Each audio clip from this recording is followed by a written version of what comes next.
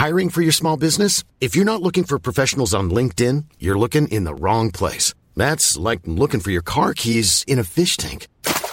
LinkedIn helps you hire professionals you can't find anywhere else, even those who aren't actively searching for a new job but might be open to the perfect role. In a given month, over 70% of LinkedIn users don't even visit other leading job sites. So start looking in the right place. With LinkedIn, you can hire professionals like a professional. Post your free job on linkedin.com/people today. Ryan Reynolds here from Mint Mobile. With the price of just about everything going up during inflation, we thought we'd bring our prices down. So to help us, we brought in a reverse auctioneer, which is apparently a thing.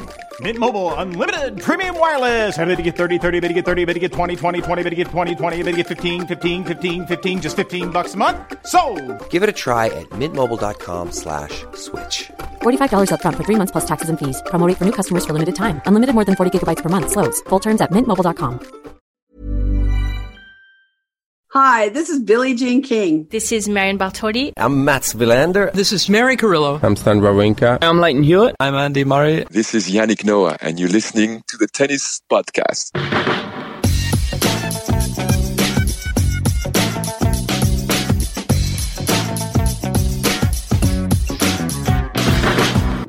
Hello, folks, and welcome along to another episode of the Tennis Podcast and Australian Open Relived. This train is pulling into the 90s station, David.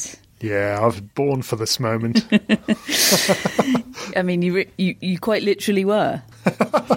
Yeah, you said before we start every podcast, Catherine goes, "Right, everybody ready?" And I honestly, those were the words I was thinking. I was born ready for this. This is where we talk about stuff I can remember more than yesterday. We are doing 1995 today, and an incredibly significant match in the career, and in the public perception of Pete Sampras. Matt, were you alive at this moment? Afraid not. No, he's not alive. I was born after this moment. Yes, I'm very happy to be here, but I'm also happy to sit back, take a back seat, wind David up, let him go, and just hear David talk about Pete Sampras. That's what the people want. Were you in utero? No, not even that. Not to go all Leander Paes on you, but I'm a few months away. No, quite a while away from being conceived. Oh. Good to know. Good to know. We'll check in tomorrow on the status of Matt's conception. Quickly in familial news, my dad is now busy incubating Whittaker antibodies. So, update on the boat is that it will now be a guaranteed COVID-free zone, or it certainly will be in 12 weeks' time. Anyway, so something to bear in mind when we're considering. It's probably a new criteria for boat worthiness, I would say. Yes, COVID antibodies. Tennis Sangren not aboard. Although ironically he does have antibodies, doesn't he? But unfortunately not a good personality. So doesn't meet the other criteria. No. So that is it for anything current. Sit back, folks, close your eyes and allow David Law to take you back to 1995. And that year's Australian Open. We're going to set the scene for you first, particularly the Pete Sampras landscape coming into the Australian Open 1995. At this stage, he's a 5-time Grand Slam champion. He's the defending champion at the Australian Open. Jim Courier had won the two previous in 92 and 93, and then Pete Sampras had won it in 94. He's the number one seed, and he had finished 93 and 1994 as the world number one. So he's only five Grand Slams, but he's on course at the moment to become one of the greats. Was he already being talked about, David, as potentially one of the greats? As was the phrase "greatest of all time" coming up in tennis punditry at this stage in Pete Sampras's career?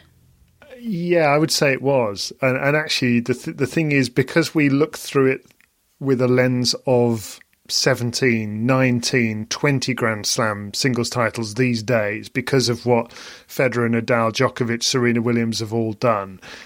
5 at the time was a heck of a lot. Bear in mind that Roy Emerson held the record on 12.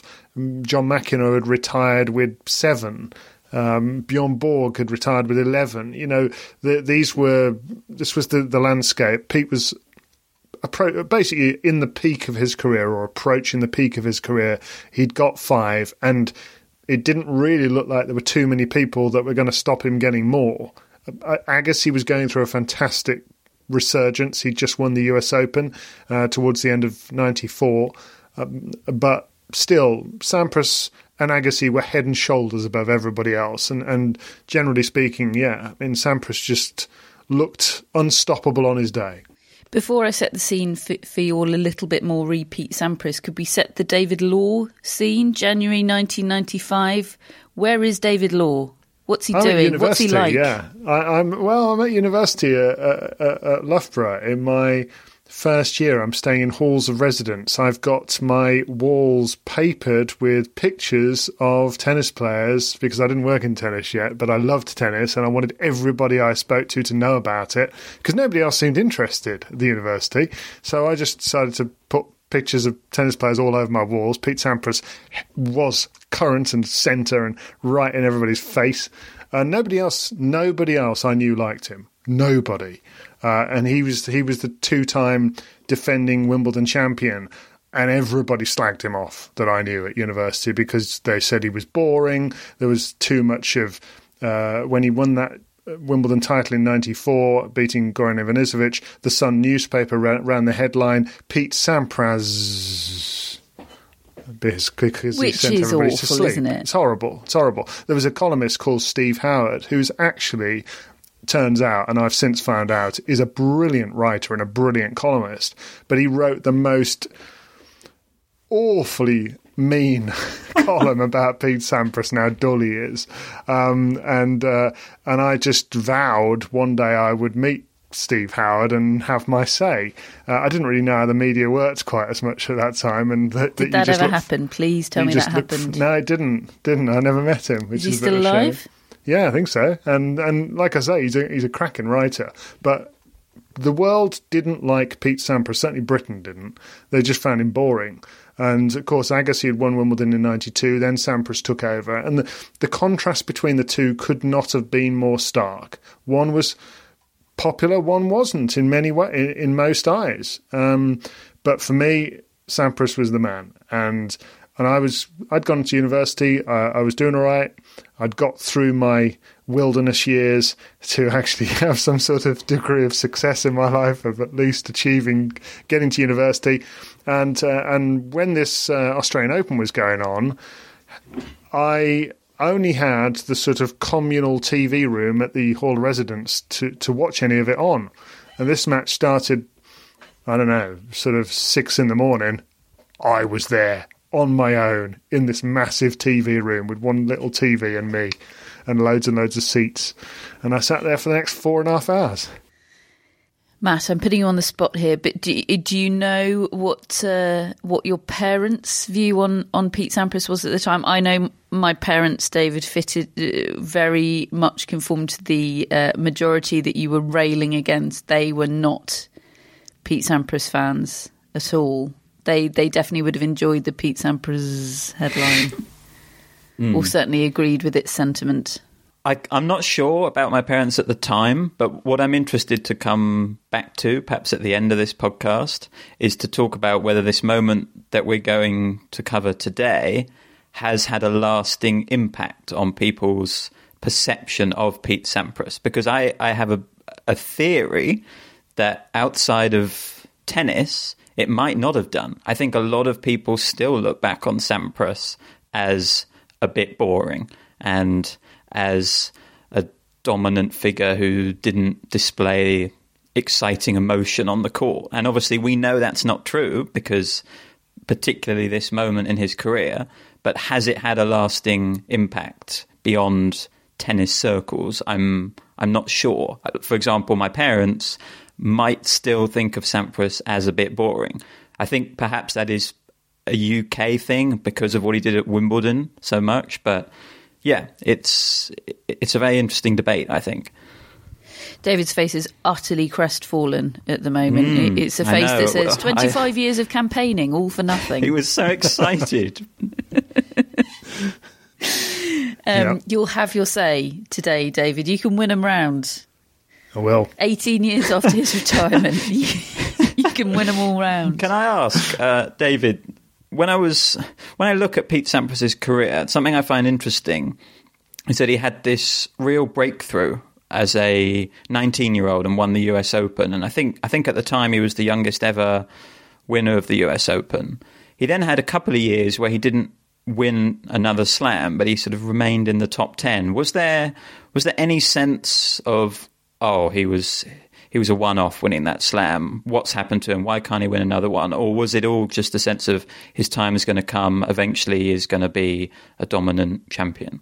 I think it was more a sense that his time of winning a major tournament at the US Open in 1990 came ahead of time, came too early. He described it as a couple of hot weeks. And to win that US Open, I mean, that was the first time I'd ever heard of Sampras. That he actually beat Wilander at the 89 US Open, but to get to getting to the quarterfinals. But it was that 90 US Open he beat in back-to-back matches Lendl, John McEnroe, and then Andre Agassi thrashed Agassi in the final, when Agassi was the one who was getting all the headlines back then.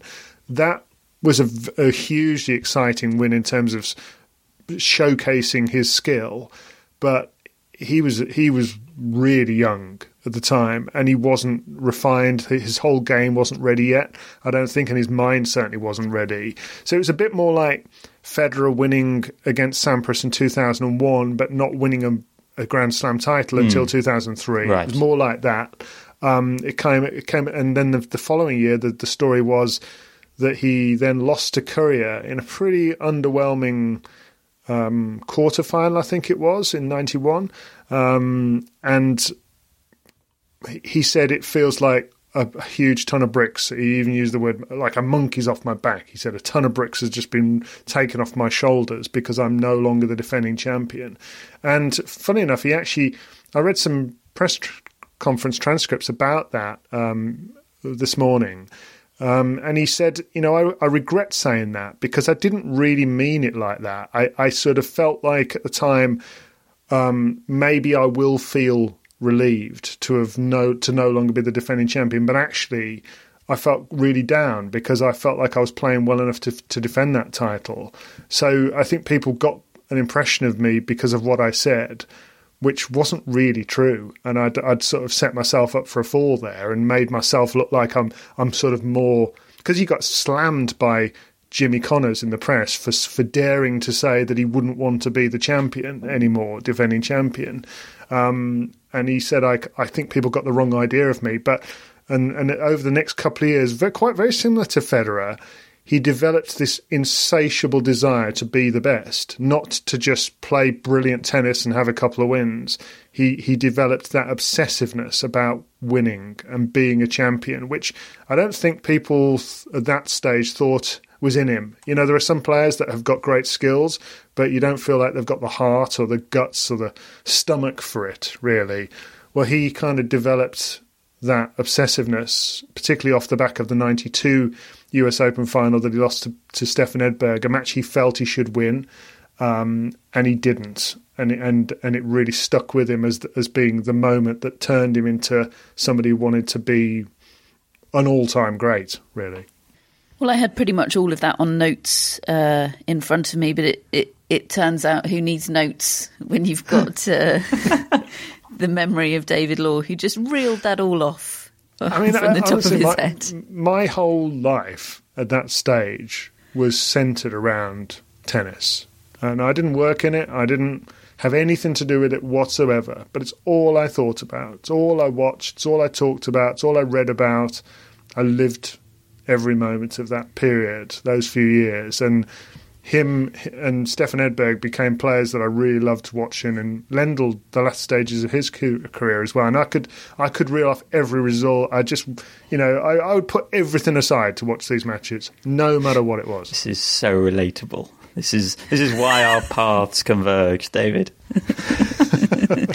But this was at a time, David, when you were a bit of an outlier.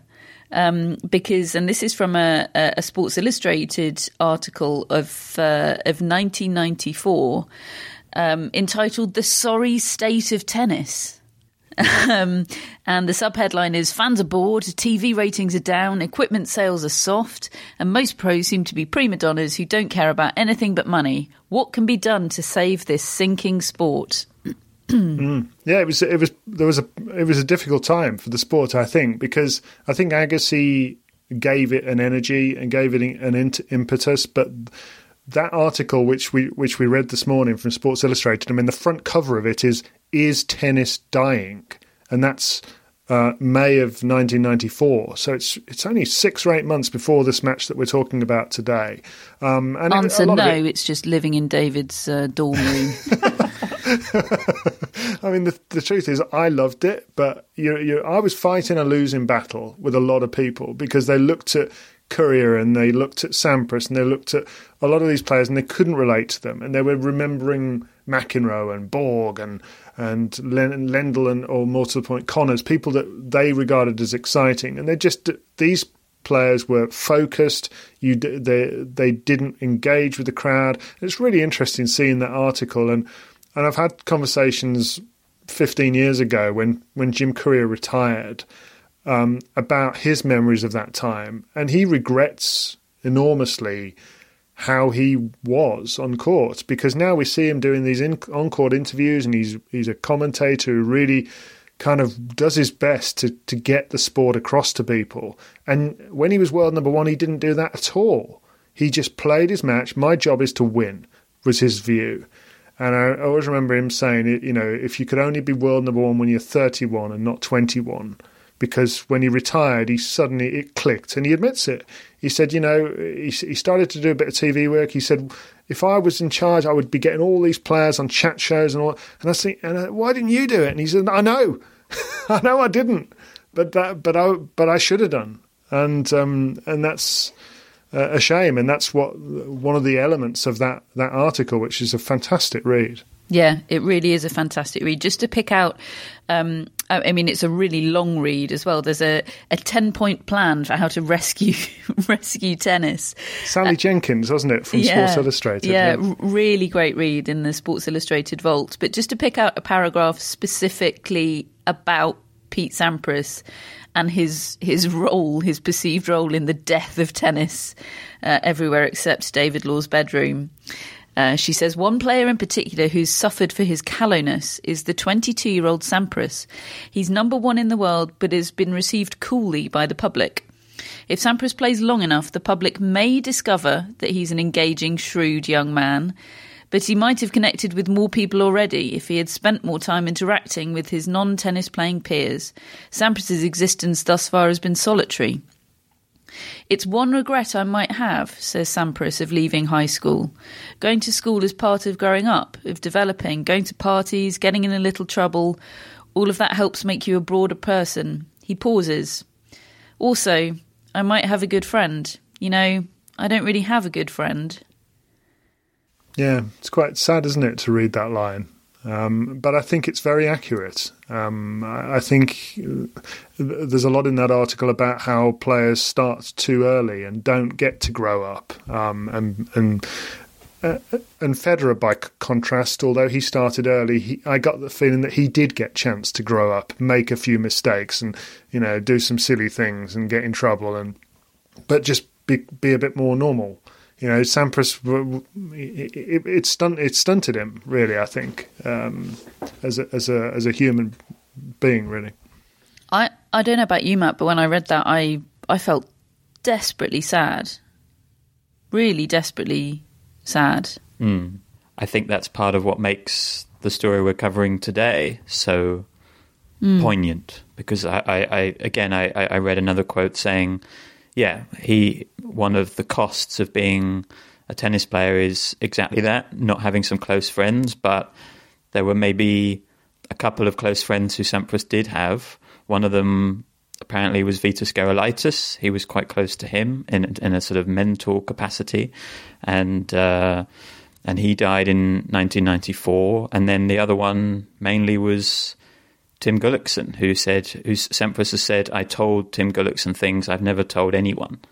And he had this close friendship with him, and he was someone who, by the sound of things, really helped Sampras as a person and as a tennis player. I think he came on board in between that period of Sampras winning the US Open and winning his next slams, and from everything I've read, he really helped develop Sampras as a tennis player and sort of develop that winning strategy rather than just this exciting talent who could occasionally win, as David was talking about.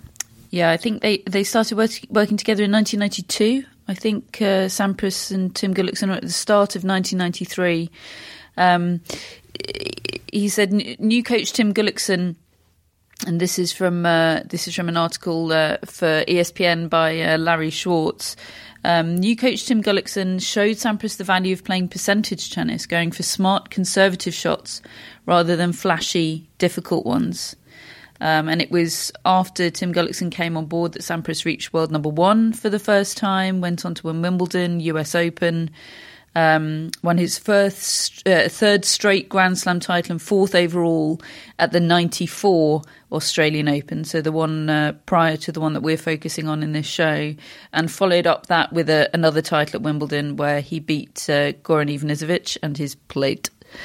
And then at the 94 US Open, so the slam immediately prior to this Australian Open, he suffered a shock defeat in the fourth round to Jamie Izaga.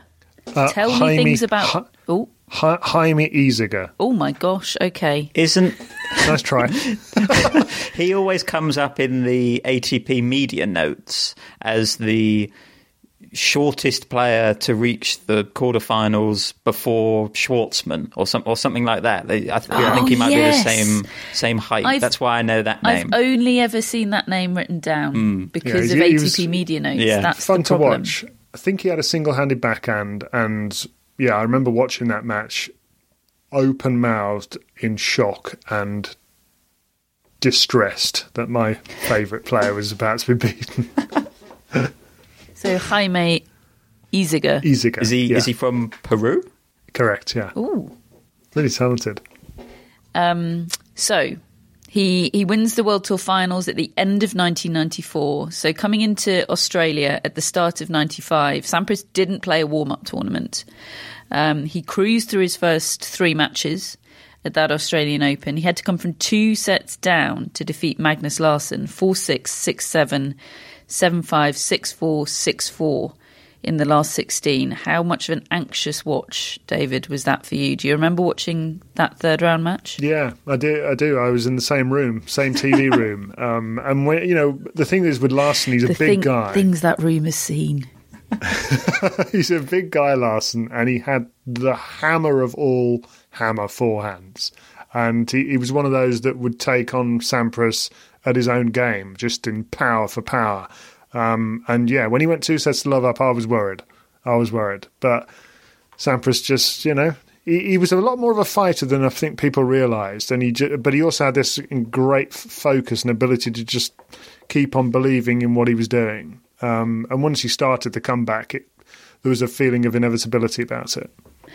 So he'd cruised through his first three matches, but then suffers this wobble in round number 4, makes it through, and he goes into the quarterfinals against friend and rival, fellow American Jim Courier.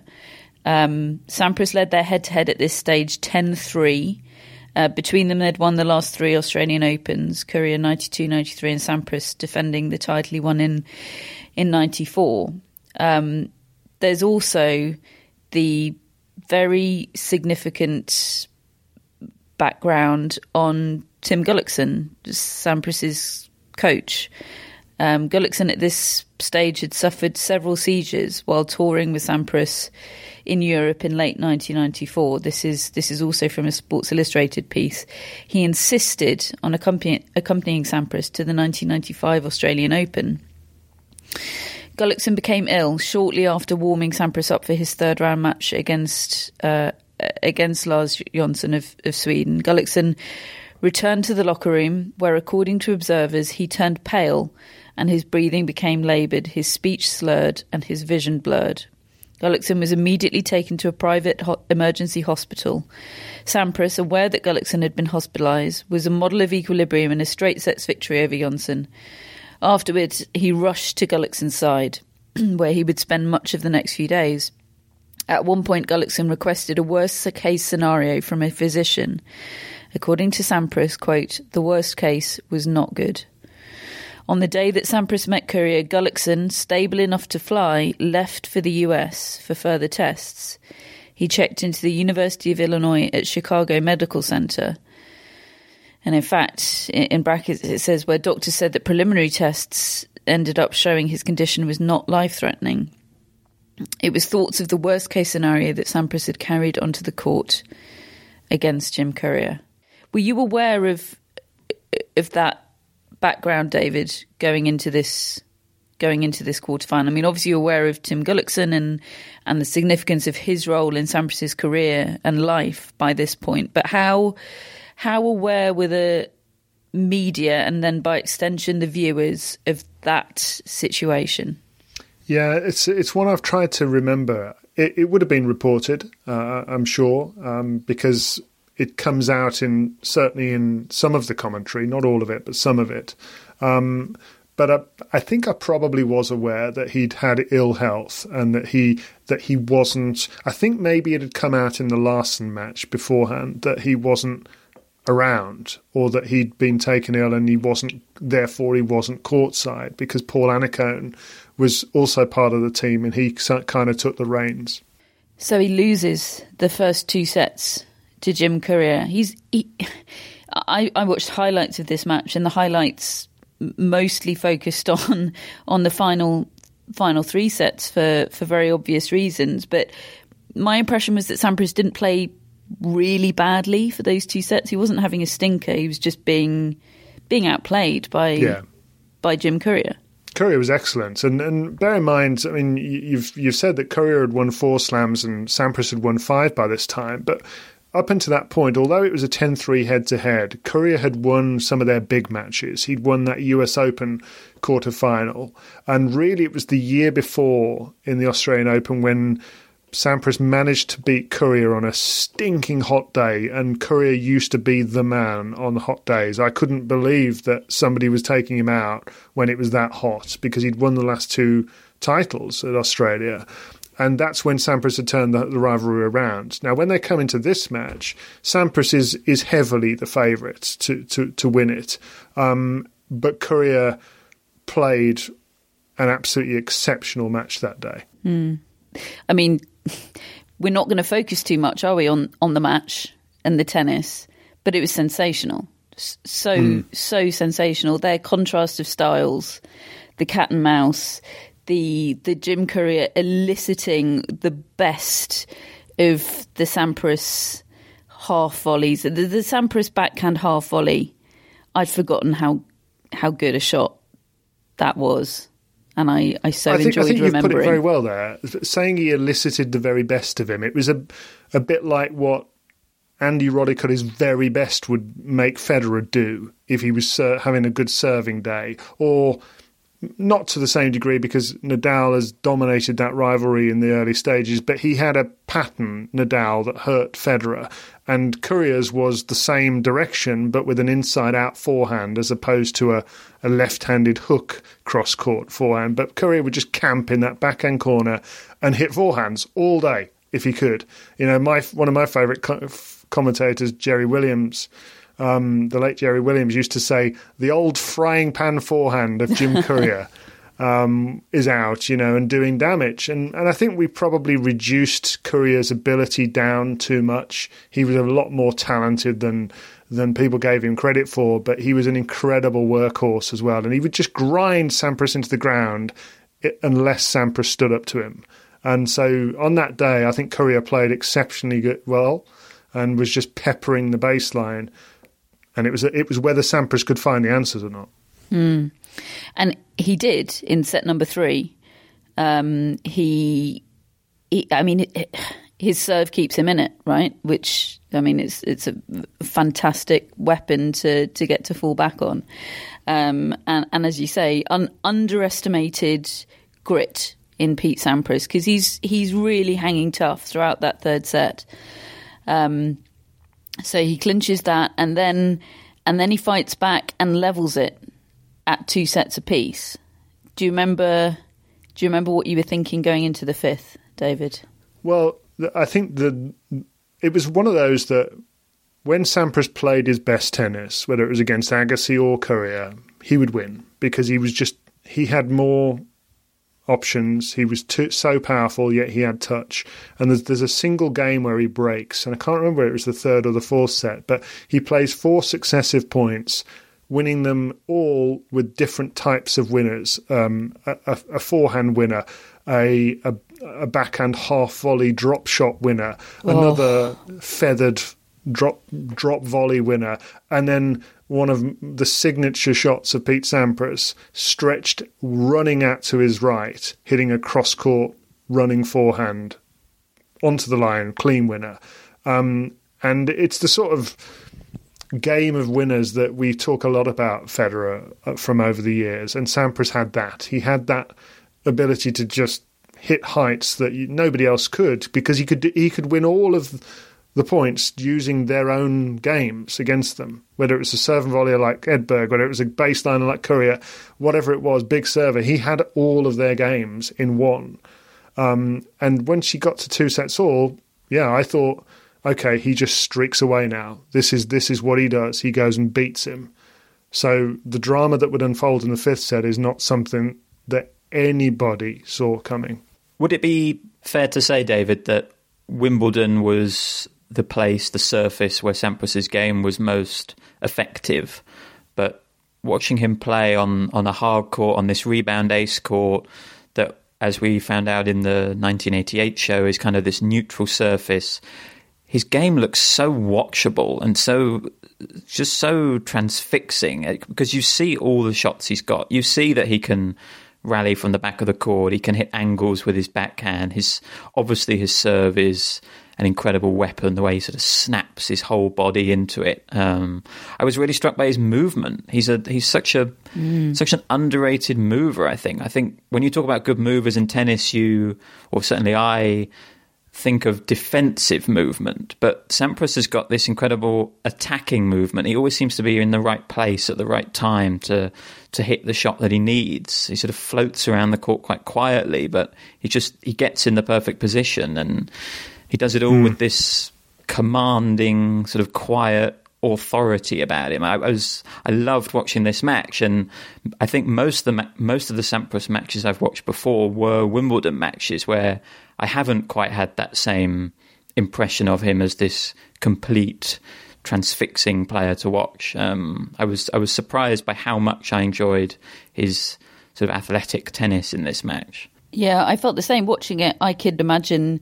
the Wimbledon powers that be watching kind of hard court Sampras, thinking, well, if we could make it the matches a bit more like that, then And what was happening was 94. The problem at Wimbledon, and this is the reason why he had all these headlines and all these negative conversations around him, because his matches would turn into serving contests. Him and Goran Ivanisevic and whoever else the big servers were at the time, Richard Krajicek, etc. And I absolutely think you're right. My favourite matches of the time were Pete Sampras returning serve against Andre Agassi. Because you've got Agassi who's going to camp on that baseline and he's going to hit all these shots. And Sampras is going to take him on from the baseline, try to get to the net and finish. And yet you've got the best lobber and passing shot artist in the world up against him. And those matches, and Courier had some of that too, those are the best matches to watch.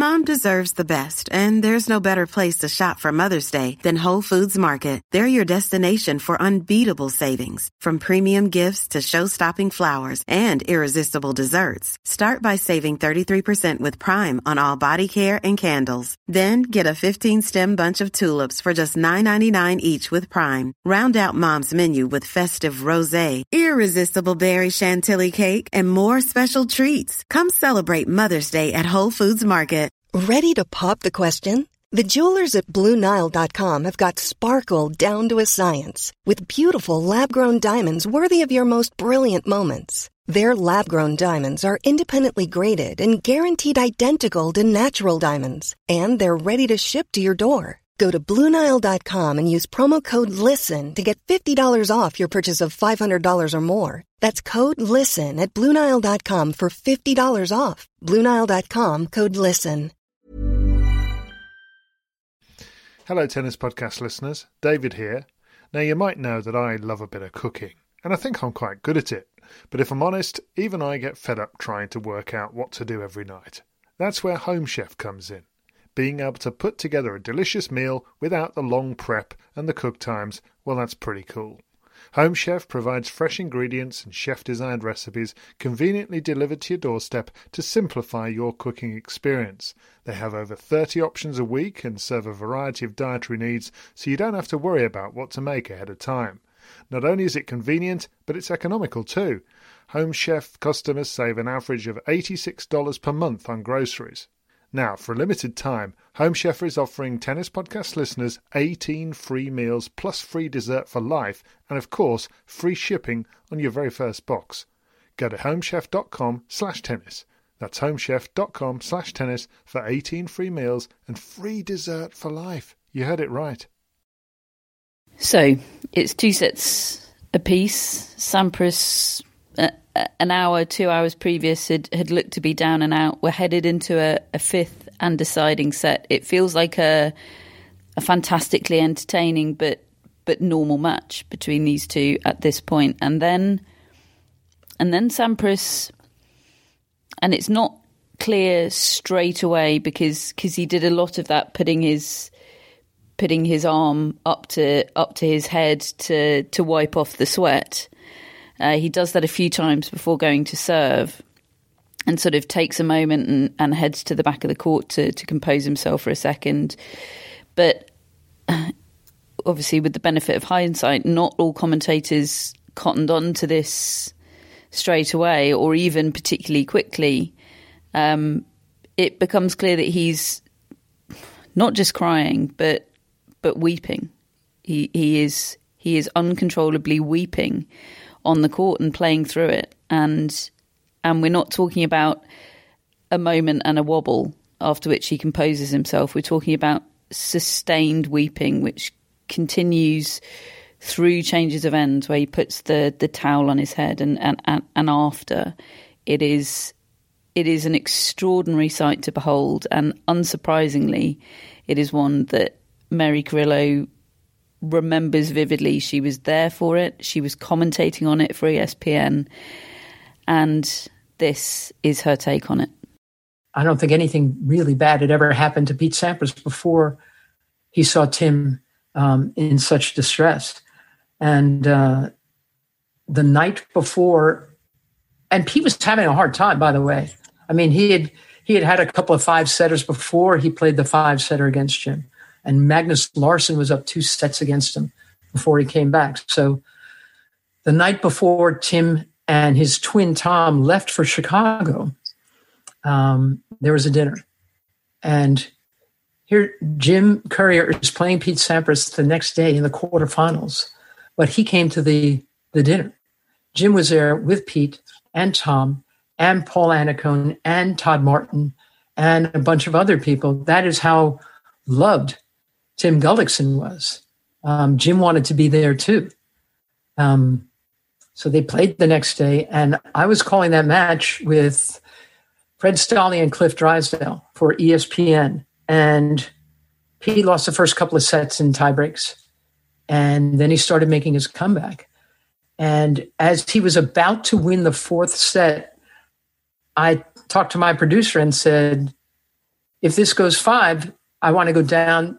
I want to go down to Pete Sampras's box. I had known, like, everybody sitting in that box, and I figured I wanted to find out from them how they were doing and how they thought Pete was doing. So he released me at the end of the 4th set. I go down into Sampras's box, and there was a guy named Norm. He was a Ray-Ban guy. A lot of people had Ray-Ban contracts back then, Sabatini and Agassi and a whole bunch of people. Norm and his wife were sitting there, and at 1-love in the 5th set, Pete started crying. I mean, weeping. It had all collapsed on him, obviously. And Norm's wife said to me, somebody in the crowd yelled, "Come on, Pete, do it for Tim." Now, Pete maintains that was just a coincidence, that's when he started crying. He said he didn't hear that, but certainly the people in his box heard it. And now he's trying to serve through tears. He's trying to ace his way through tears, and he needed to keep wiping off his eyes on the sleeves of his shirt. And it was Pete. Nobody in Australia had ever seen Pete Sampras like that. The guy was like this Greek stoic. So anyway, Jim Courier tried to, when he tells it, he says, I'm just trying to help him out. In the second game of the 5th set, Jim said, "Are you all right, Pete? We could do this tomorrow." Pete took it badly. Pete took it not how it was intended. And he said, and again, I go back to Steve Flink's terrific book.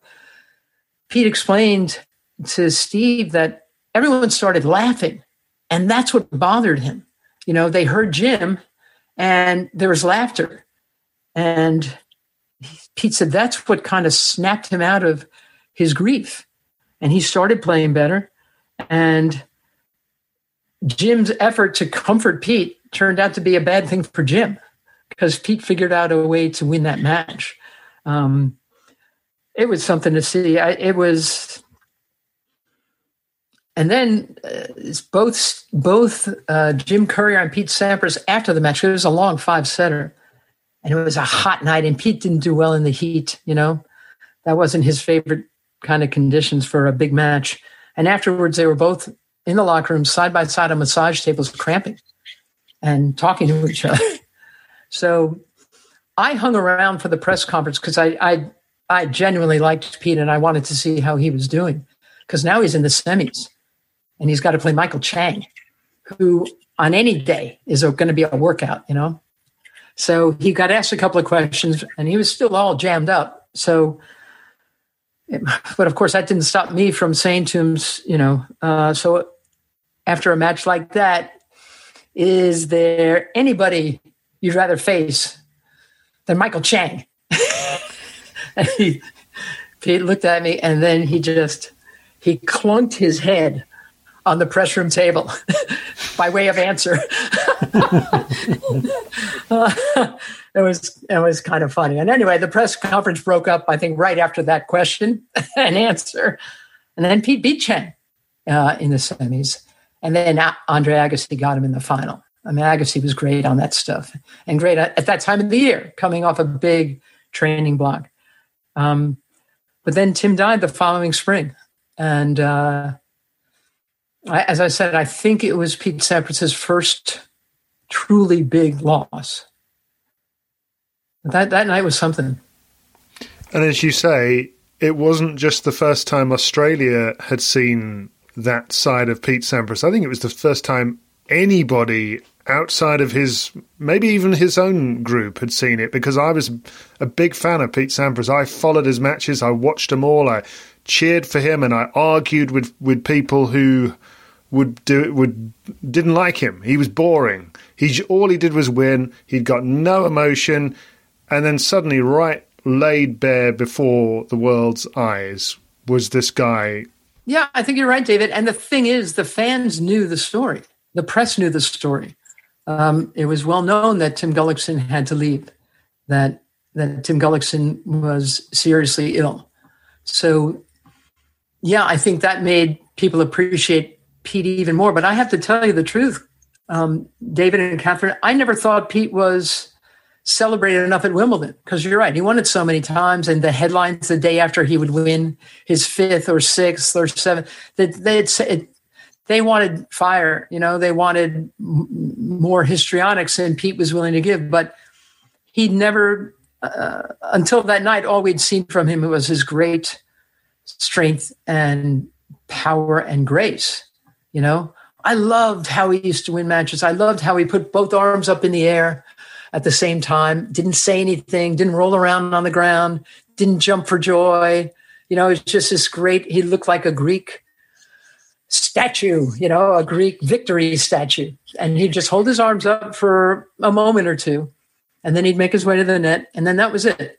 And I just thought that was so classy of him, But to see that big beating heart of Pete's was very revealing. And I have to tell you that when Vitas Gerulaitis died, his great friend and a guy who had done some coaching with Pete as well, that was another huge hit that Pete Sampras took. And that was a very difficult time for him as well. I mean, the guy he played otherworldly tennis, but he was very human, we found out that night.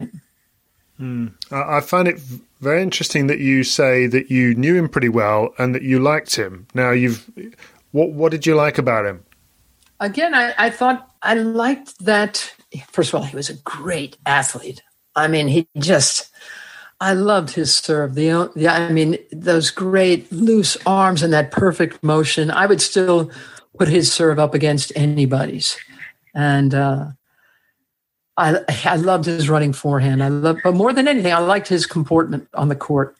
He was all business. He never tried to get under anyone's skin. He trusted his game. He worked so hard. It meant a lot to him. He really wanted to finish the year end at number 1 for 6 straight years. And by then, he was older and the season was long, and he was living in Florida because that's where all of his training was. That's where his coaching was. But he really missed California. He really wanted to be back home with his family and his friends there, but he stuck it out in Florida. He knew that that's where he had to be to get the most out of him and his game.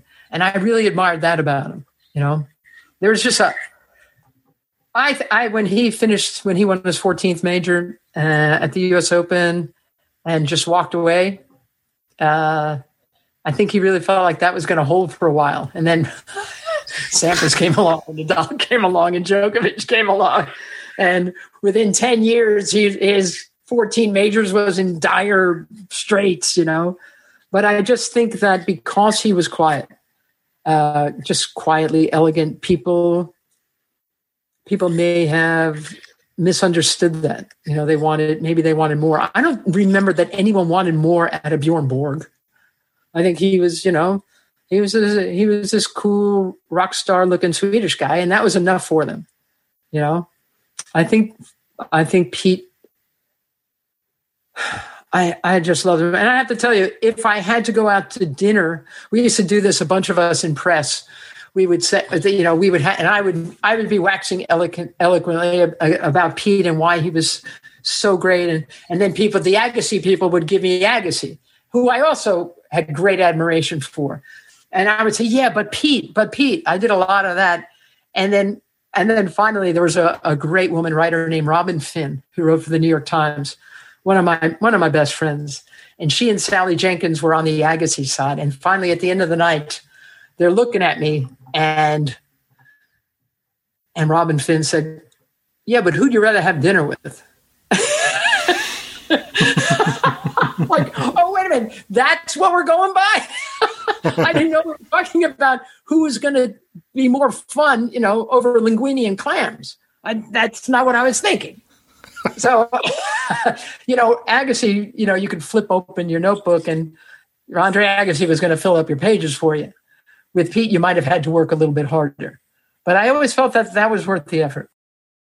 And speaking of Robin Finn and Sally Jenkins, some lines from them in their write-ups of this match, their takes on those tears from Pete Sampras. Robin Finn in the New York Times described it as tortured passion play masquerading as a quarter-final match. She said the traditionally stoic Sampras was overcome by sobs. And Sally Jenkins in Sports Illustrated said Sampras won the match and the sympathy of the world. Sampras's casual demeanour will never again be mistaken for lack of feeling. There's a bunch of quotes. Sampras saying, "I started thinking about Tim and I just broke down." And interesting in particular, Mary's take on what's always been perceived as kind of the two critical moments in that episode. One, the supposed trigger of someone in the crowd shouting, "Do it for your coach, Pete," and two, the supposed reverse trigger of Jim Courier shouting, "You're right, Pete, we can do this again tomorrow." And Mary's reading of both those two things differs, I think, from the accepted narrative. Yeah, in hindsight, certainly. I mean, Mary talked about Steve Flink's book, Greatness Revisited, which he wrote late last year, about Pete Sampras, extended interviews with Pete and with Jim Courier and all the major figures of Pete Sampras's career. And I mean, it's just the definitive insight into Pete Sampras by one of the game's great historians. I do recommend reading that. And I bought a copy of it and I read it. And Mary's, all these years on, is reading this and has realised that, as we all now know, that Pete Sampras is saying that he didn't hear those words, "Do it for your coach." He wasn't aware of them. It doesn't mean they weren't spoken. But I found the ESPN coverage this morning, watched it, and Mary clocks on immediately what's going on, that he's crying. You know, there are other commentaries that I've seen where they speculate about whether he's injured, whether he's got some sort of issue with his eyes. And, you know, I must admit, now that I've heard that, and the backstory, I would have gone in knowing about this story of Tim Gullickson. I would have read about it, because I remember thinking instantly, the moment that he started crying, that's what it was, that it was emotion. You can see it in hindsight, I think, obviously very easily, but I felt it at the time. And I would say that it was one of the most moving moments I've seen in sport, because it didn't come after a match. It didn't come in a moment of celebration or defeat. It came right in the heart of battle from somebody who we had never seen emotion from of any kind. This was not Roger Federer, who had cried lifting his first Wimbledon trophy, or Andy Murray, who we'd seen cry a couple of times in defeat. We had never seen anything from Pete Sampras, not a flicker that I could recall. Yes, obviously celebrating a victory, but I always felt, to some degree, probably he was a little emotionally stunted because of all the reasons that you outlined in that piece of this callow 22-year-old who'd never really had a normal upbringing.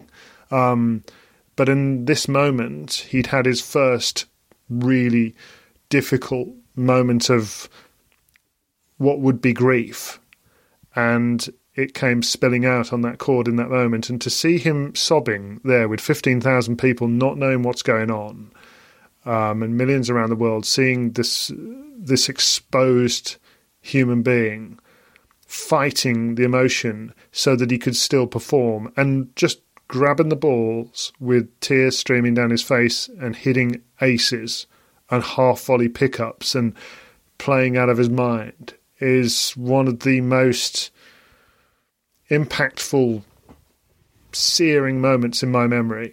And yeah, I mean, I came out of that match in sort of as a fan of his in celebration, but in some shock and desperate for everybody that had doubted that he had something to him to see it.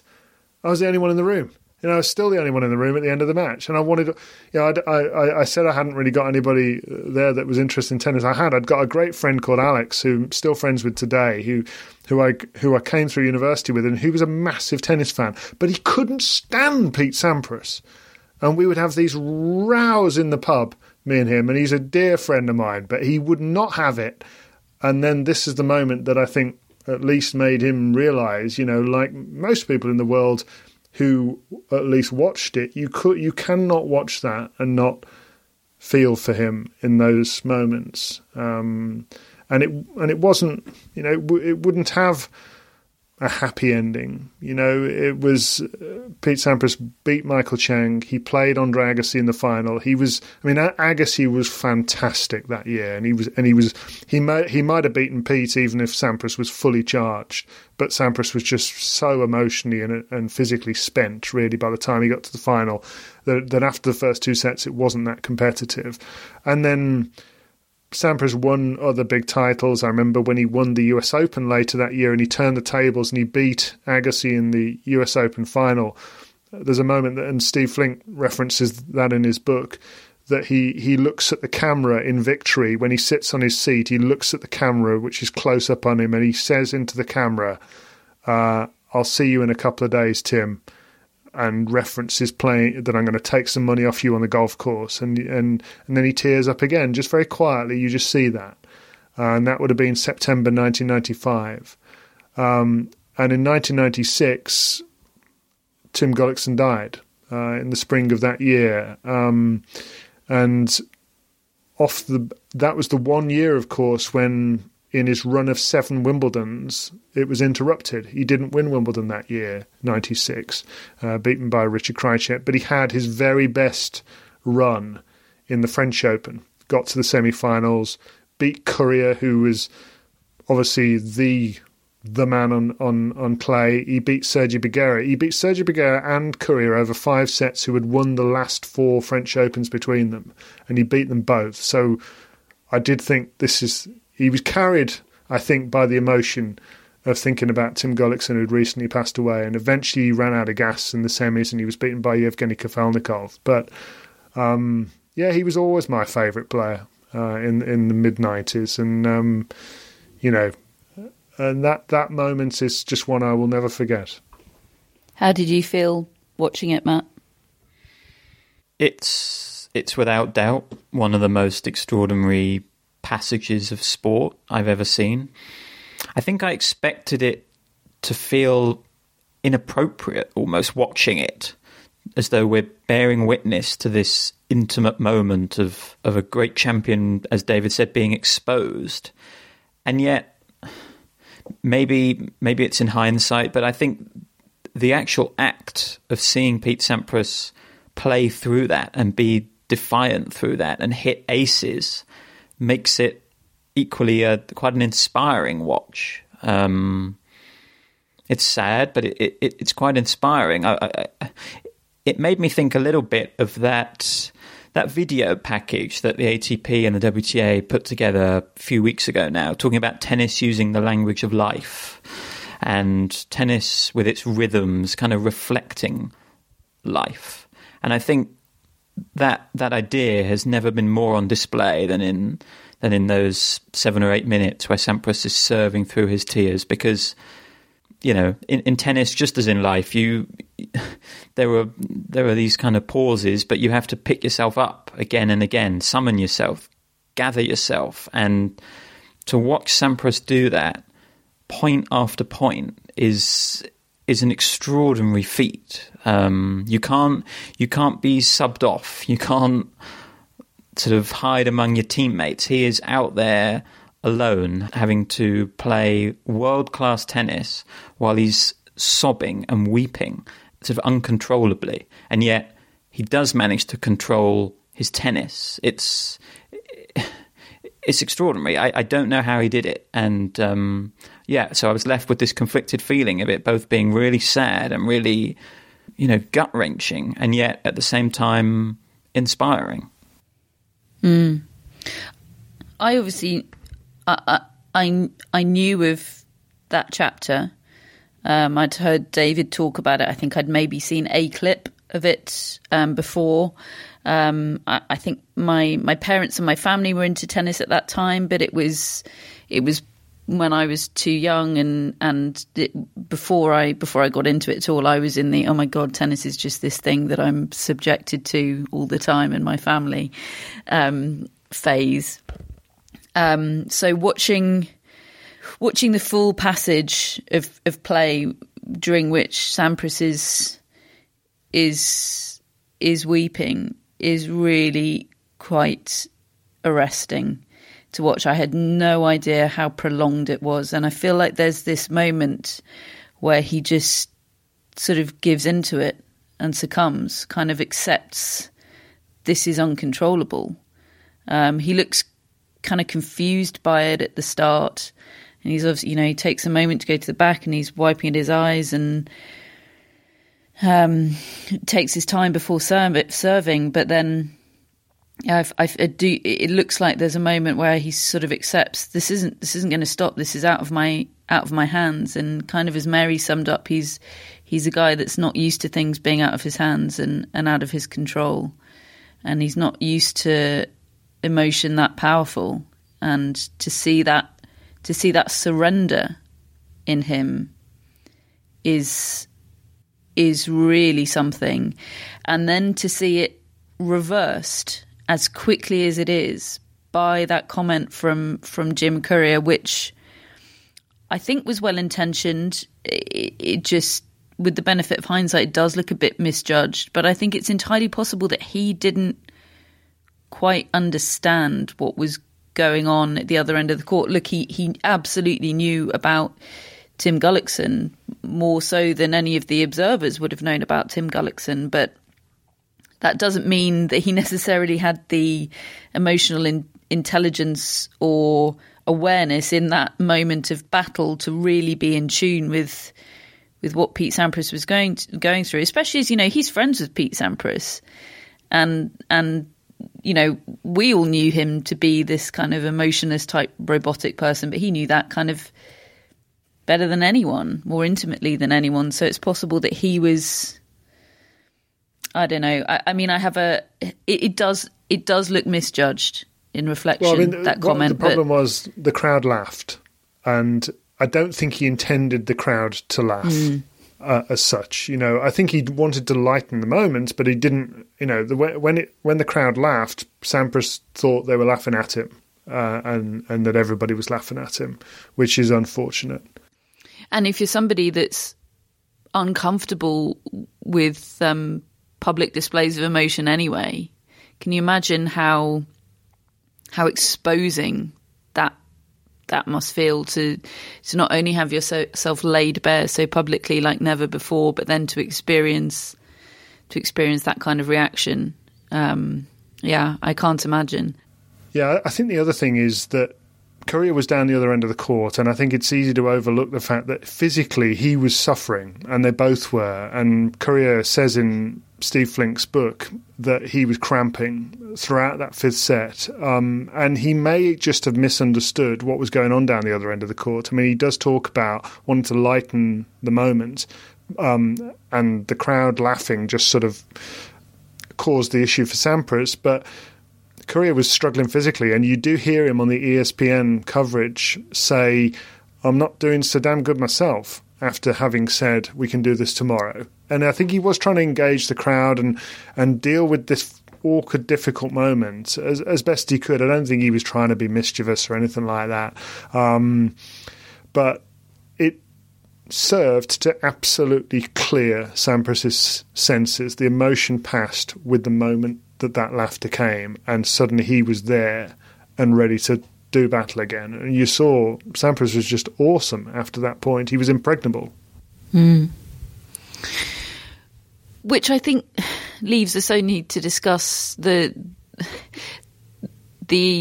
topic that Matt raised at the start, which is, I can imagine in that moment it felt like it would change public perception of Pete Sampras forevermore. It would turn it on its head. It would reveal the one thing about Pete Sampras that everyone's been yearning to see from him. And maybe it did, and maybe it has to an extent. I question, outside of real David Law-esque tennis people, whether it has had a lasting impact on how he's perceived. Now, that is from a small sample size, that interpretation that is largely Rosalind and David Whittaker, who, it's possible, I have to say, still in the mid-90s, I'm I'm not sure how much of the Australian Open they'd have seen or been aware of, even as tennis fans. You know, tennis was still mostly Wimbledon. Yeah, and the US Open, and I think that the images of the year before of Pete Sampras winning this bore fest of a serving competition with Goran Ivanisevic had been splashed all over the newspapers and people slamming it and saying how dull it was. Those were the enduring images. And this moment happens, I guess, in the middle of the night for a lot of people, certainly in America. There's later that year, I think it was that year that the US won the Davis Cup, and we've been seeing this clip of match point with Sampras playing in Russia against Andrei Chesnikov and winning this incredible epic rally in this incredible epic match. And then on just the slowest clay you can imagine. Yeah, and just cramping immediately and just having to be physically carried off the court following match point. So he's won the Davis Cup with his teammates, but he's effectively won the Davis Cup for the United States. And Chris Clary, who was one of the ones that brought it to our attention on Twitter, he was there covering it for what would have been the International Herald Tribune and the New York Times. And he said it's just such a shame that so few people know about that match and know about that victory and all that effort that Sampras put in. And look, after that, he missed a few Davis Cup years because A, he'd won it, and B, nobody made a fuss about it. It wasn't like the Ryder Cup, you know. And I think quite a lot of Sampras's moments where you might turn public opinion in your favour just happened when there weren't enough eyeballs on it. And it wasn't spread around the world quite as much as those Wimbledon images were. And look, he didn't do himself that many favours. He was quite happy to admit he didn't want to take any part in the fame game of the sport, and he really wasn't him, you know. So he didn't try that hard, and that's part of the problem. But yeah, I think things could have been different if he'd have won his titles. We talked a bit about this with regard to Pat Cash, didn't we? And he could have been remembered slightly differently, I think, if he'd have won them at different times. And at least when he won that US Open and he signed off with a title, and he beat Agassi's old rival on that stage, that's a moment that stays in many people's memories. That was a am I right in saying that was the catalyst for another fight with university friend Alex, that Davis Cup win, David? Yeah, it was, yeah. Are you sure you're friends? We're very great, mates. Pete Sampras hater. He couldn't stand it. but it was good fun pub conversation, I have to say, and he gave as good as he got. By the way, while we were looking through the archive for all this footage, I came across an exhibition match played between Pete Sampras and Andre Agassi in 2016. So, you really deep dived on YouTube, David. Yeah, just 4 years ago, and at the end of it, Agassi loses and can't move. And at the end of it, he's saying, and he can't sort of twist to and fro. And he tells the crowd, it's in Monterrey, in Mexico. And at the end, he takes the mic and he says, "I came here with a herniated disc in my back, but I promised that I would play, and I'm playing. But I want you all to know that this is the last time I will ever compete on a tennis court." In any context, and I'm glad it was against this man, Pete Sampras. And they've had some difficult moments over the years, those two. They haven't always got along, haven't always understood each other, but as rivals, they really appreciated each other. I know Pete was proud his final match of his career was against Andre Agassi, his old rival, and obviously this is a very different situation. And Agassi looks just so inhibited physically, can't even move in this exhibition. He's just waddling around the court and hitting the ball, trying to play. And he just says, "I'm going to leave all my rackets here."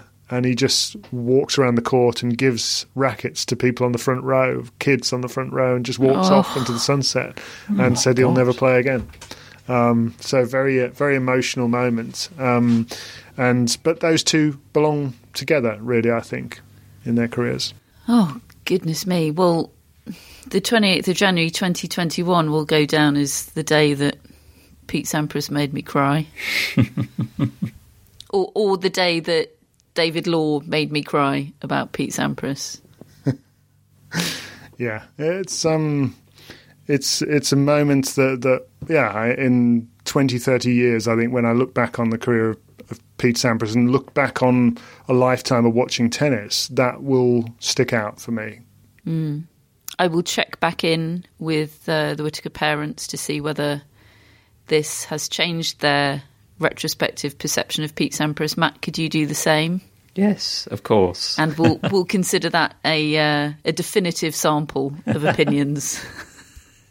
The tennis podcast parents, because David, you're not an impartial observer. I tell you, I'd quite like to hear from our listeners, about this. There will be many that remember these times and remember that match and remember his era. There'll be many that may have just heard about him from people they know or their parents, like yourself, Matt. And I'd really be curious to know, ahead of this podcast, what your view was and what it is now, really. Yeah. Answers on a postcard. Yeah. I just have this feeling that nuance doesn't travel particularly well. People get put in boxes and the overarching narrative is what gets remembered. And I do still think for the lay sports fan, the average tennis fan, that this moment doesn't quite have the cut through that it really should. All it would take is anyone to watch it to really feel differently, I think. Or to listen to David Law or Mary Carrillo talking about it. Good point. So if this doesn't do it for you folks, you're probably not a Pete Sampras fan. And you're never going to be. But I did see a lot of Pete Sampras's career live. I did witness the latter stages of it as a tennis fan, and yet still I feel really enriched in my understanding of him by learning more about this chapter in his career. So thank you, David. Thank you to the 90s for all that you've given us. We still have one more Australian Open relived episode to come, and we're all very, very, very, very, very, very, very excited about it, aren't we? Because tomorrow we get to get into the DeLorean and go back to 2017, which, despite being only 4 years ago, is a time that I am so nostalgic about. It might be the shortest passage of time between event happening and intense nostalgia. What was that dinosaur film called? The Land That Time Forgot. No, David. Stop getting Bond wrong.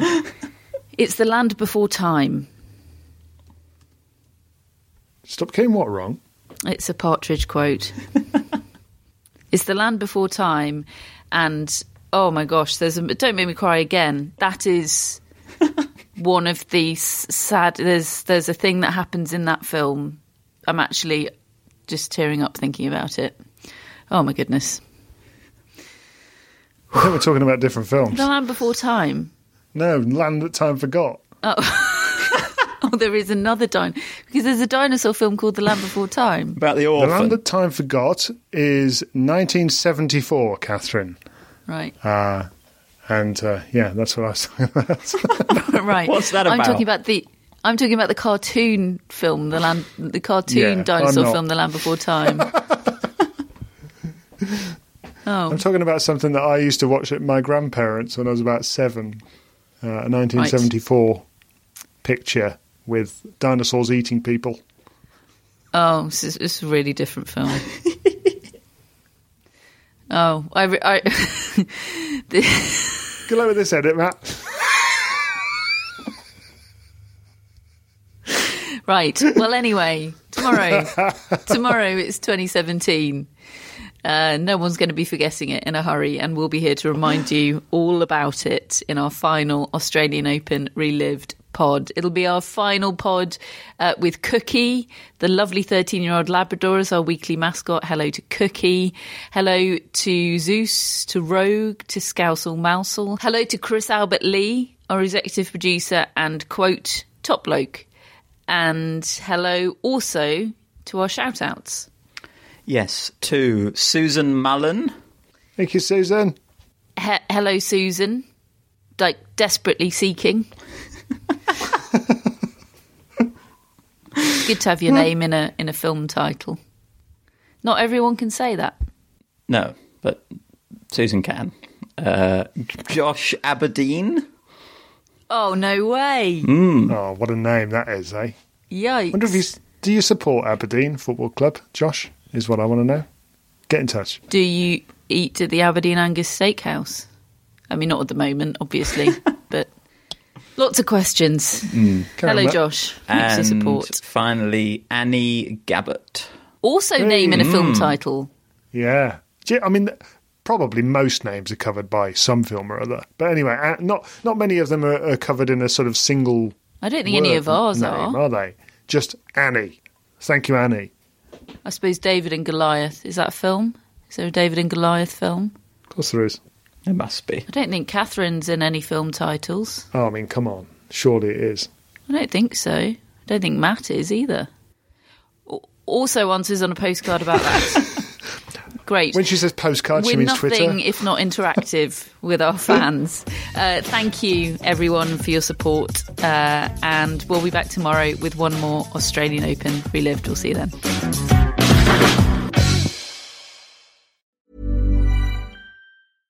Imagine the softest sheets you've ever felt. Now imagine them getting even softer over time. That's what you'll feel with Boll & Branch's organic cotton sheets. In a recent customer survey, 96% replied that Boll & Branch sheets get softer with every wash. Start getting your best night's sleep in these sheets that get softer and softer for years to come. Try their sheets with a 30-night guarantee. Plus, get 15% off your first order at bollandbranch.com. Code BUTTERY. Exclusions apply. See site for details.